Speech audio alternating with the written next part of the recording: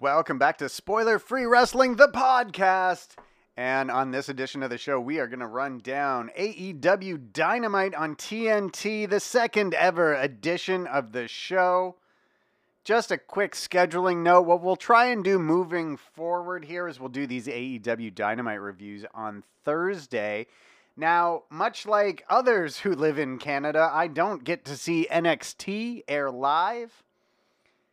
Much like the Monday Night Wars, the Wednesday Night Wars in Canada don't actually involve the two shows airing at the same time or even on the same night. NXT doesn't air in Canada until the Friday, and it's a condensed version, a condensed 1 hour version, although there are sort of other ways to get the full 2 hours of the show before it is put up on the WWE Network. So what we'll do is we'll do these AEW Dynamite reviews on Thursdays, and then we will get to reviewing NXT over the weekend.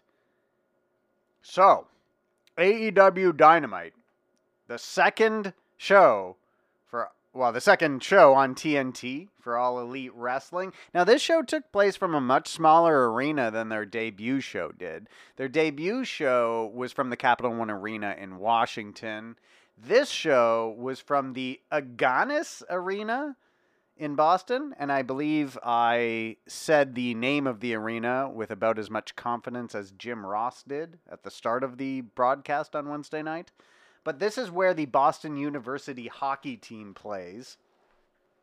Whereas the show from the Capital One Arena last week, that's an NBA, NHL arena. So considerably bigger for week one than week two. But this crowd at the Agganis Arena was really pumped up. They were really into everything, and it seemed like they were rowdy throughout the entire 2 hour show. Maybe they were for the matches filmed for AEW Dark. But we'll find out when those matches are released on YouTube on Tuesday. But they kicked things off with a huge match. It was a match which I thought might actually main event the whole show, and it was the match between the Young Bucks and Private Party in the first round of the AEW World Tag Team Championship Tournament. So, Private Party, now this is a team that was recruited into AEW by the Young Bucks. Private Party comes from House of Glory in New York, which is a promotion the Young Bucks are very familiar with. It's a promotion that was founded by Amazing Red. It's a promotion that earlier this week, Master P announced that he was buying into. Master P. I don't know if any of the No Limit soldiers are going to be coming to House of Glory, like Big Swole or any of them, but Master P is now a part owner of House of Glory. House of Glory has produced a lot of very talented wrestlers, and a lot of local people from New York really like that promotion. So that's where the Young Bucks recruited Private Party. But sort of the book on Private Party coming into this tournament, coming into their debut in AEW, was that they were this team of young prospects, young blue chippers that were going to be a fantastic tag team at some point, but just not yet. You know, they're still really young. They're still really new to pro wrestling. But they picked up an absolutely stunning upset over the Young Bucks here, knocking the Young Bucks out of the tag team title tournament. This was a tournament many had thought that the Young Bucks could win. But they're out in the first round.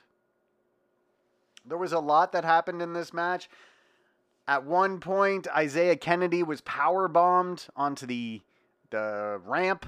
And so he was taken out of the match for a long time. His partner, Mark Quinn, took a beating from both members of the Young Bucks.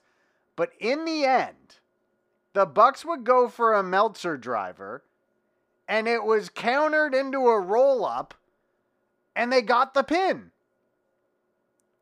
The Private Party defeated the Young Bucks. Now, mind you, this wasn't Private Party hitting a whole bunch of moves on the Young Bucks and then hitting their finish I think they did hit their finish, but Matt Jackson kicked out of it. Yeah, their finish is called Gin and Juice, and Matt Jackson actually kicked out of it at one point. But this wasn't them delivering their whole arsenal of offensive moves and then getting the pin on a knocked out opponent. This was a roll-up victory.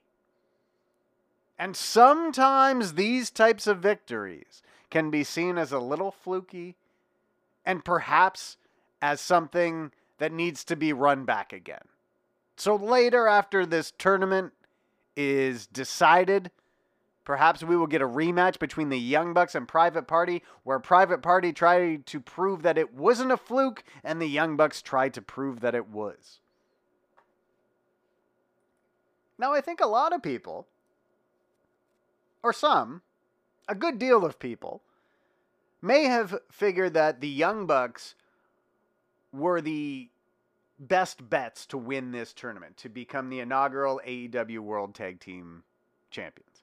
They actually said on commentary during this match that the Young Bucks were considered the top seed in this tournament. And that's the first time I've heard them mention anything to do with seeding in this tournament. So now, Private Party, they'll go on to the October 23rd episode of Dynamite, and they'll face the winners of the Lucha Bros versus Jurassic Express, which will take place next week. Also taking place next week will be the Best Friends versus SCU, and the winner of that match will take on the Dark Order on the October 23rd episode of Dynamite, and then the finals will be held on the October 30th episode of Dynamite, which means there would only be one episode of Dynamite after that to determine who would face the champions, if anybody faces the champions, on the pay-per-view Full Gear, which is November the 9th. So just looking at the brackets of the tournament, who could possibly come away from this the champions? There are two teams that have already qualified for the semifinals. That's Private Party and the Dark Order. Somehow, though, I'm not sure if either one of those two teams should really be considered a favorite to win the titles. You've also got the Lucha Bros and SCU. To me, I think between the Lucha Bros and Jurassic Express, I think the Lucha Bros would have to be considered the favorite there. Although we just saw a giant upset between the Young Bucks and Private Party. So just because the Lucha Bros are favored doesn't mean that they're going to win. And of course, if the Lucha Bros win and the Young Bucks had have won, it would have set up yet another match between those two teams for the semifinals of this tournament. So it could be the Lucha Bros. They could win and become the first ever AEW Tag Team Champions. Could also be SCU, Christopher Daniels and Frankie Kazarian. It's a very, veteran team. The Best Friends, maybe you would consider them the third or the fourth seed. Private Party, Dark Order, and Jurassic Express, all still alive in the tournament as well, however. Then the next segment was the in-ring promo from the new faction in All Elite Wrestling, the Inner Circle. And I love the name, the Inner Circle, because it just makes so much sense considering the dynamic which exists in All Elite Wrestling. You have in this promotion a very unique situation where the Young Bucks are executives in the company, and they also compete in the tag team division. Cody is an executive in the company, and he's challenging for the world championship on the next pay-per-view. Kenny Omega is an executive in the company and also competes. So really, backstage in AEW, if there's an inner circle, it's the Elite. So why is Chris Jericho calling his group the Inner Circle? Well, it's because he wants to show the Elite that he's the one who really runs things in AEW, and he wants to show that it's the people he brings around him who are the Inner Circle in AEW. So even though Chris Jericho is not an executive with the company, he's the AEW World Champion. So whoever he has around him That's AEW's Inner Circle. And during this promo, he talked about all of the members of his stable, referred to Sammy Guevara as a Spanish god, and said that he was the most talented wrestler of his age that Jericho had seen in a long time.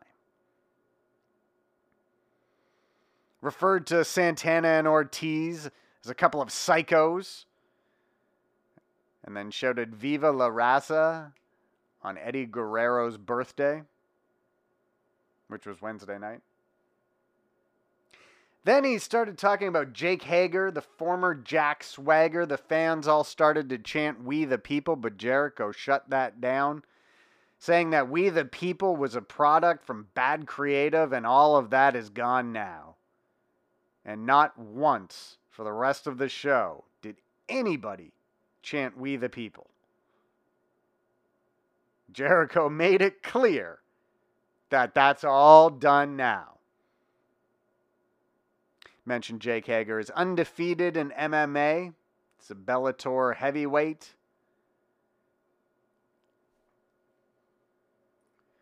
And he told Cody that at Full Gear on November 9th, he's going to beat the ever-loving shit out of him.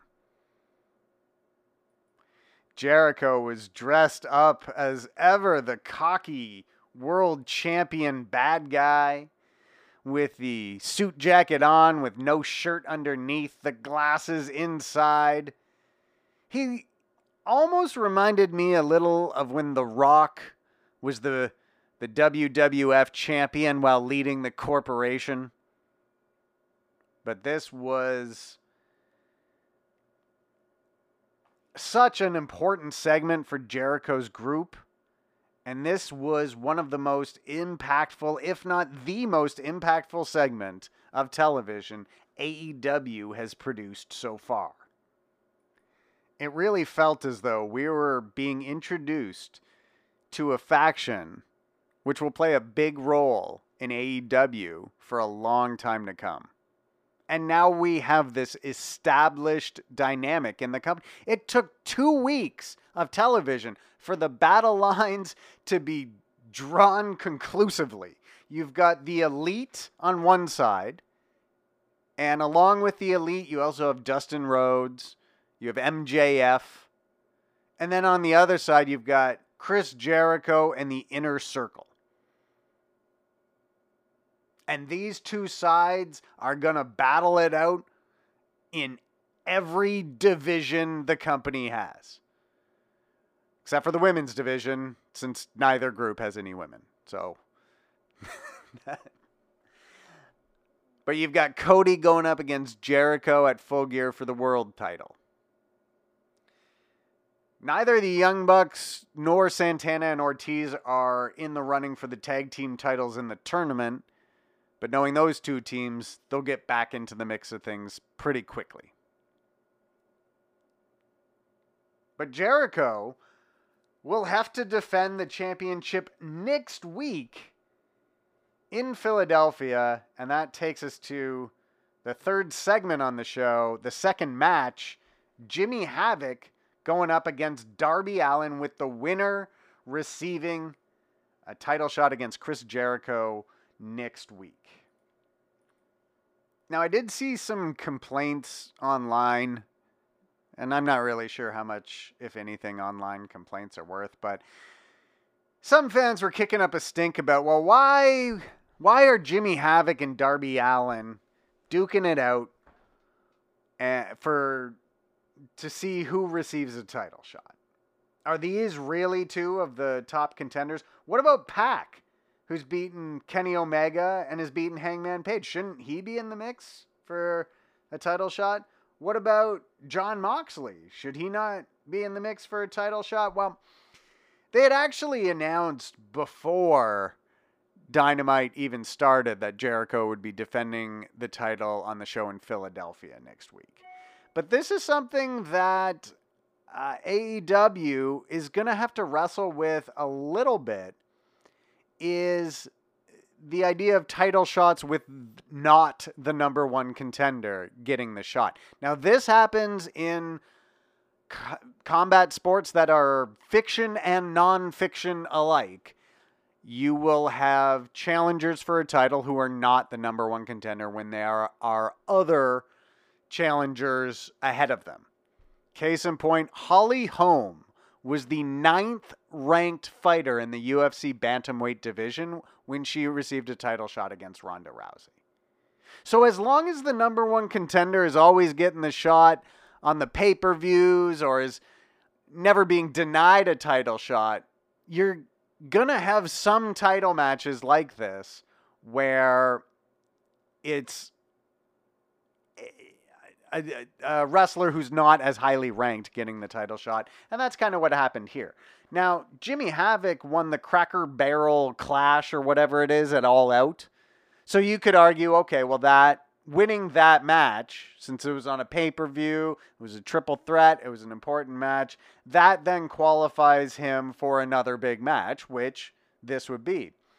As for Darby Allin, you can make the argument that, one, he beat Shima last week on AEW Dark, but the other important part with Darby Allin is he wrestled Cody to a draw, and Cody has beaten everybody else in every other match that he's had, and Cody is receiving the title shot at Full Gear. So if Darby Allin went to a draw with Cody, shouldn't Darby Allin be seen as almost as highly ranked as Cody? Like, he wouldn't be as highly ranked because Cody's beaten a bunch of other guys, but since he went to a draw with Cody, he should be around that level, but a little bit lower.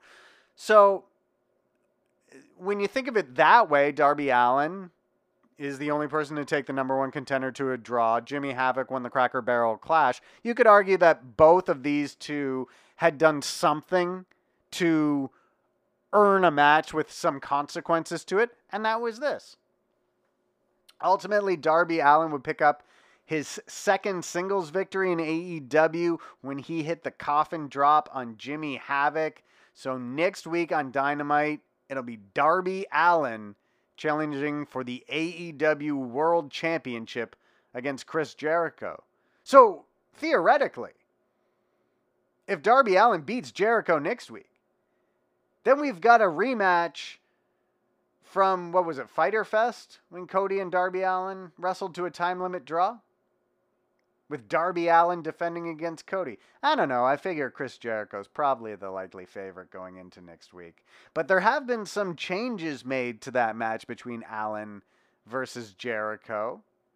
And actually, we'll get to that a little bit later because it plays into the last segment of the show. Then we had a women's tag team match between Bea Priestley, Emi Sakura, and Riho and Dr. Britt Baker, DMD. Now, they didn't mention during this match that it might determine who gets next week's shot against the AEW Women's World Champion, Riho. So they announced before tickets went on sale for the Philadelphia show that Jericho would defend, that the AEW World Champion would defend the title, and so would the AEW Women's World Champion. So Riho's got to face somebody next week. They didn't mention that who Riho faces next week could be determined in this match, but there was some New Japan Pro Wrestling style booking here. And so, in New Japan, tag team matches involving a champion often determine who faces the champion next. Like, if you pin the champion in a preliminary tag team match in New Japan Pro Wrestling, very likely you're going to get the next title match. Even if, like, say nobody pins the champion in a tag team match, but your team beat the champion's team and you picked up the win, even then, sometimes they'll give out a title match at that point. So they didn't mention that a title match might be on the line here, but you would have to imagine that if either Bea Priestley or Emi Sakura picked up the win for their team, especially if they had defeated Riho in the match, that they would be the one to face Riho next week for the championship. So what I'm assuming happened is, because Riho and Britt Baker won the match, that therefore Priestley and Sakura were out of the title running, and Britt Baker, since she was the one who got the submission in the match, she is now going to face Riho next week. And in fact, they would make that official later on the night. It will be Riho versus Dr. Britt Baker, DMD, for the AEW Women's World Championship next week. So Britt Baker this week, as she did on AEW Dark on Tuesday night, she won by sticking her fingers in the mouth of her opponent, in this case, Sakura, and making them submit. Of course, the story here is that after 6 years of dental school, Dr. Britt Baker, DMD, is so familiar with all the nerves in the mouth, with all the pressure points around the teeth or the tongue, that she can just stick her fingers in somebody's mouth and make them submit just like that. That's what she did to Emi Sakura. Her and Riho pick up the win. And if she does that to Riho next week, Dr. Britt Baker might be your new AEW Women's World Champion. If that happens, though, if Britt Baker does win the title next week, you would have to expect that she might end up facing Bea Priestley in the near future. Those two really paired off quite a bit during this match, and they definitely seem to have a rivalry brewing. And, of course, Bea Priestley. Bea Priestley is someone, I mean, I've seen her in Stardom a little bit, but she is someone that the fans really respond to. She just seems to have this presence in there, this very intimidating presence. So I wonder how long before Bea Priestley finds herself in contention for a title shot in AEW. Then they were doing some interviews around ringside. The Best Friends were interviewed, and they were talking about their match next week in the tag team title tournament. Instead of giving their thoughts on the upcoming match, however, they just said that they should ask Orange Cassidy, who just sort of gave a bit of a thumbs up. Then the lights went out, and it sort of seemed like maybe the Dark Order was going to come out. That was my first thought. But it turns out that just Shawn Spears' entrance was starting, and his entrance starts with a whole lot of darkness. So it was Shawn Spears versus Jon Moxley. And then Pac, who is 2-0 in AEW after having beaten both Hangman Page and Kenny Omega, was on the commentary booth for this. And don't sleep on a match that Jon Moxley has on Monday. On Monday at King of Pro Wrestling in Japan, Jon Moxley is going to defend the IWGP United States Championship against Juice Robinson. And that is going to be the rubber match between those two. When Moxley first came to New Japan Pro Wrestling, he defeated Juice for the United States title. But then in the G1 this summer, when they ran into each other in the round robin, it was Juice who picked up the victory, and that actually knocked Moxley out of contention to advance from their block when he did so. So Moxley defeated Spears here with the paradigm shift. Spears was accompanied by Tully Blanchard again. And this was the second, I'm not sure if it was in a row, but he's now lost 2 big matches in a row. Spears has. He lost here to Jon Moxley. He lost at All Out to Cody.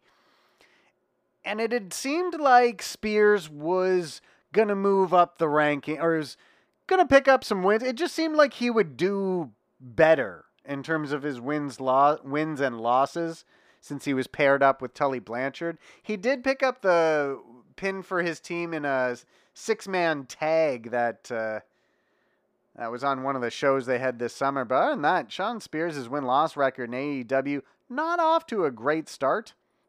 He's wrestled in 4 matches in the promotion. The first was the Casino Battle Royale, which he didn't win. Then at Fight for the Fallen, he was on the winning side of a team. So it was him and MJF and Sammy Guevara. They defeated Darby Allin, Jimmy Havoc, and Joey Janela.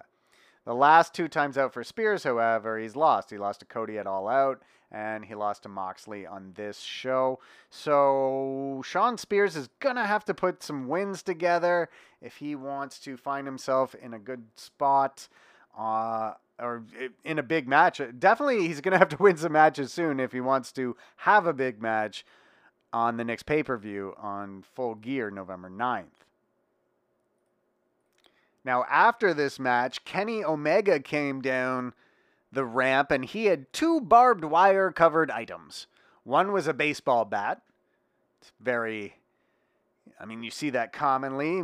Cactus Jack with a barbed wire baseball bat that made its way onto The Walking Dead for a little bit. Very common. But then Kenny Omega, because he's the cleaner, he would wrap barbed wire around a broom. Kenny's cleaner gimmick is a little interesting because he adopted the nickname The Cleaner when he joined Bullet Club in New Japan Pro Wrestling, but it was like in Bullet Club they all have names that have something to do with violence, usually gun related, but not always. Like he was the Cleaner and Hangman, stuff like that.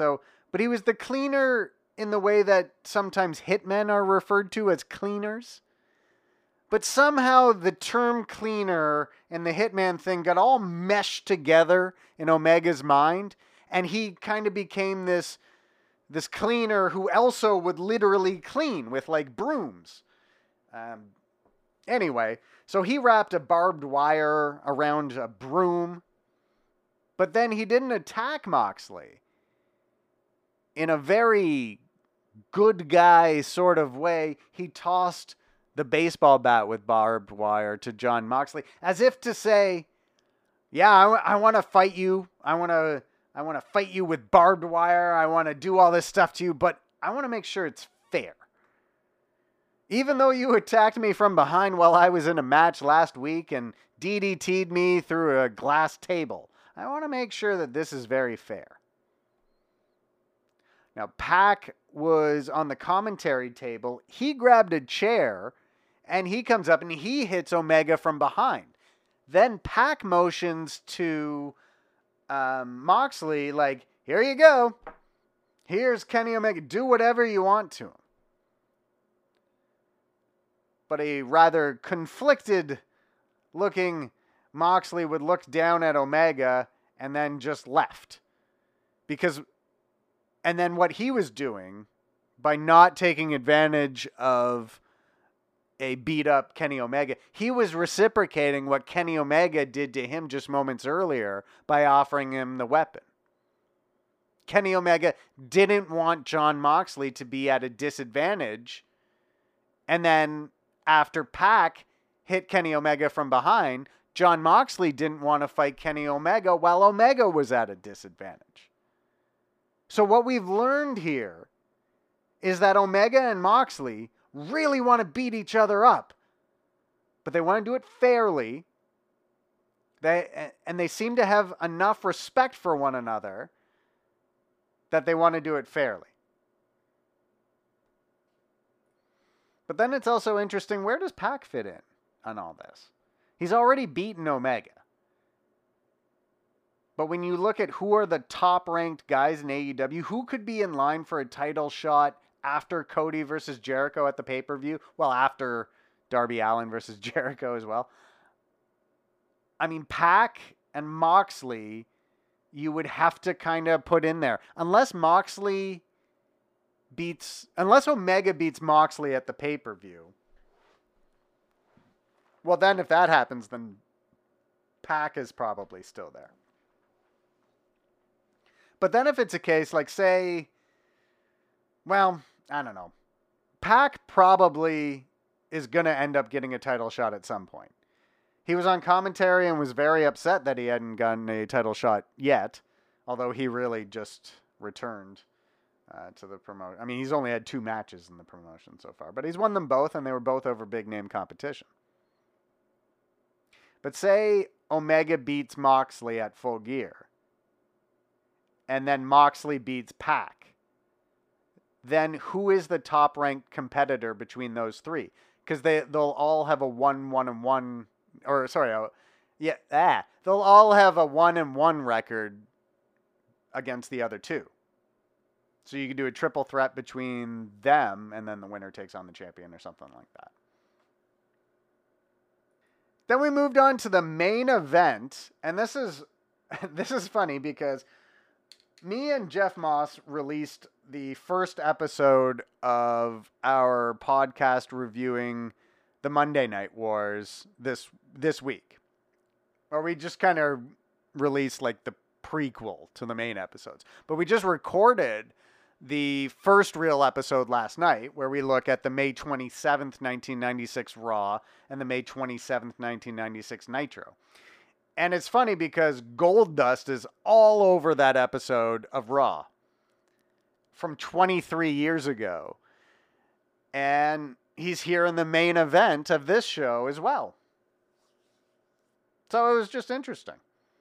And then we see Chris Jericho and Sammy Guevara teaming up. So I guess this is the first official Inner Circle team. Like their first official match as a stable. Because they really just became a stable last week. Right? So this was their first official match as a stable. And Jericho, the AEW World Champion, picks up the win in the main event. And God, I was thinking if this might be the biggest star that Jericho's ever been. Like, at least that's how it feels to me. And this, of course, is all subjective. But to me, when I looked at, like, Jericho was never the biggest star in WWE. He was always behind at least 2 or 3 bigger stars. But he really feels like the biggest star in this promotion. And this promotion feels, I mean, these shows feel big. They feel important. They feel historic. And they probably are. We probably will be talking about these shows in 10, 20 years, just like Jeff and I are talking about the May 27th Nitro 23 years later, where something very historic happens, something that changes wrestling forever. And it really feels like AEW is going to change wrestling forever. And think about the Rhodes family legacy. I mean, Dusty Rhodes is one of the most influential people ever in the history of pro wrestling, ever, ever, ever.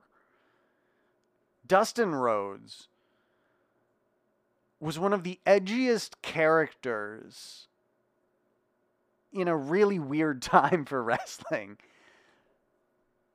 but has also managed this, up and down career, but legendary career over decades and decades. But if AEW has the impact that it feels it's going to, Cody Rhodes, the little skinny kid who does not look like his dad or older brother, could end up having a greater impact to pro wrestling than even his dad did, which is amazing to think about. Sorry, we are not done on AEW Dynamite here, though.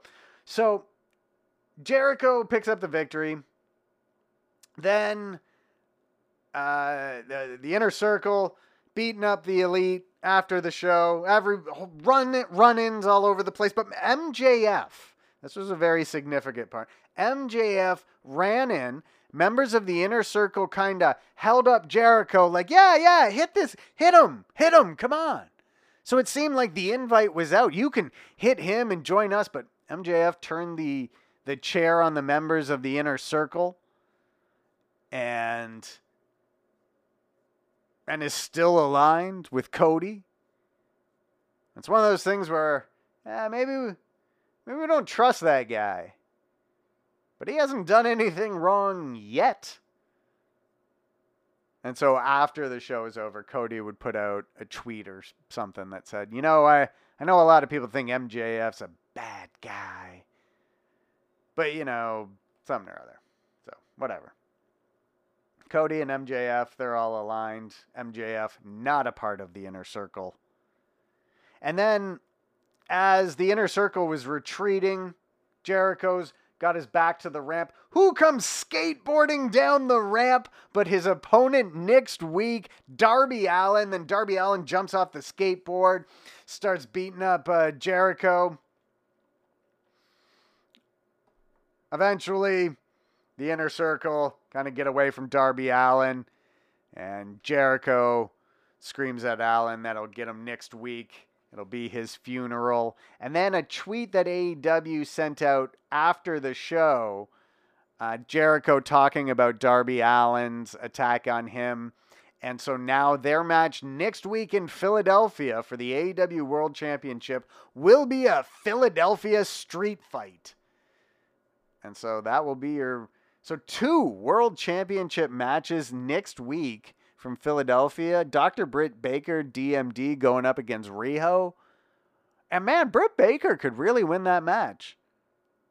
So could Riho. But we could have a quick title change in the women's division. Like a really quick one.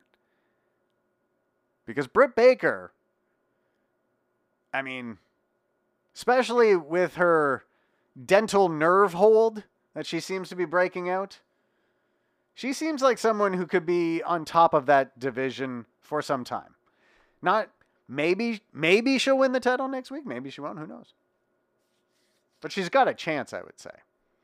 Chris Jericho versus Darby Allin. I'd say Darby Allin's chances of winning the world title next week significantly smaller than Britt Baker's. But this will be the biggest match in Darby Allin's career. And Darby Allin is kind of a fun guy to watch. He's a really fun guy to watch. His match against Cody, especially with Cody trying to, with that ticking clock in the background, knowing that a time limit draw was possible, Cody trying to do whatever he could to finish off Darby Allin, and Darby Allin just having so much heart that he wouldn't go away. And so now he'll face Chris Jericho in a Philadelphia street fight. And that should be a pretty interesting match. But that was your second week of AEW Dynamite. I mean, to me, this show, it felt like last week was their debut show, and this week was almost like their night after WrestleMania show, where so many of their storylines started to take shape. Like, we started to see, all right, okay, like last week, boy, what a big celebration this was. And this week, it's like, all right, now we start to move forward and we learn more about the Inner Circle, who they are, what they're doing. We've got to feel we've got Nick's title matches set up in multiple divisions. We've got the tag title tournament moving forward with a huge, huge upset. So things have really started to move forward in AEW. And I think there's a lot of reason for AEW fans to feel excited about the future. Definitely excited about these next few weeks leading into Full Gear in Baltimore. Okay, just before we go for today, just a couple of news items that I wanted to talk about. So the rules have been announced for the draft, which is going to start here in like 4.5 hours from when I'm recording this. But so the draft it takes place in the T-Mobile Arena in Las Vegas, and then it'll continue on Raw on Monday. Now, only certain superstars are eligible to be drafted on each show, right? Like, so on SmackDown, there's a whole bunch. There's like, 30 different superstars or whatever that are listed as eligible for either the executives from SmackDown of Raw or for either one to draft. SmackDown will get 30 superstars. Raw will get 41 because Raw is a larger show. Tag teams will count as one draft pick, and that makes a ton of sense. So we're not going to have tag teams split up unnecessarily, just because it would count as 2 picks to take them. No real update on what happens if champions get drafted or if champions are eligible. And Seth Rollins will face Roman Reigns, with Seth Rollins representing Raw, Roman Reigns representing SmackDown tonight on SmackDown. And the winner will earn the first draft pick for their brand.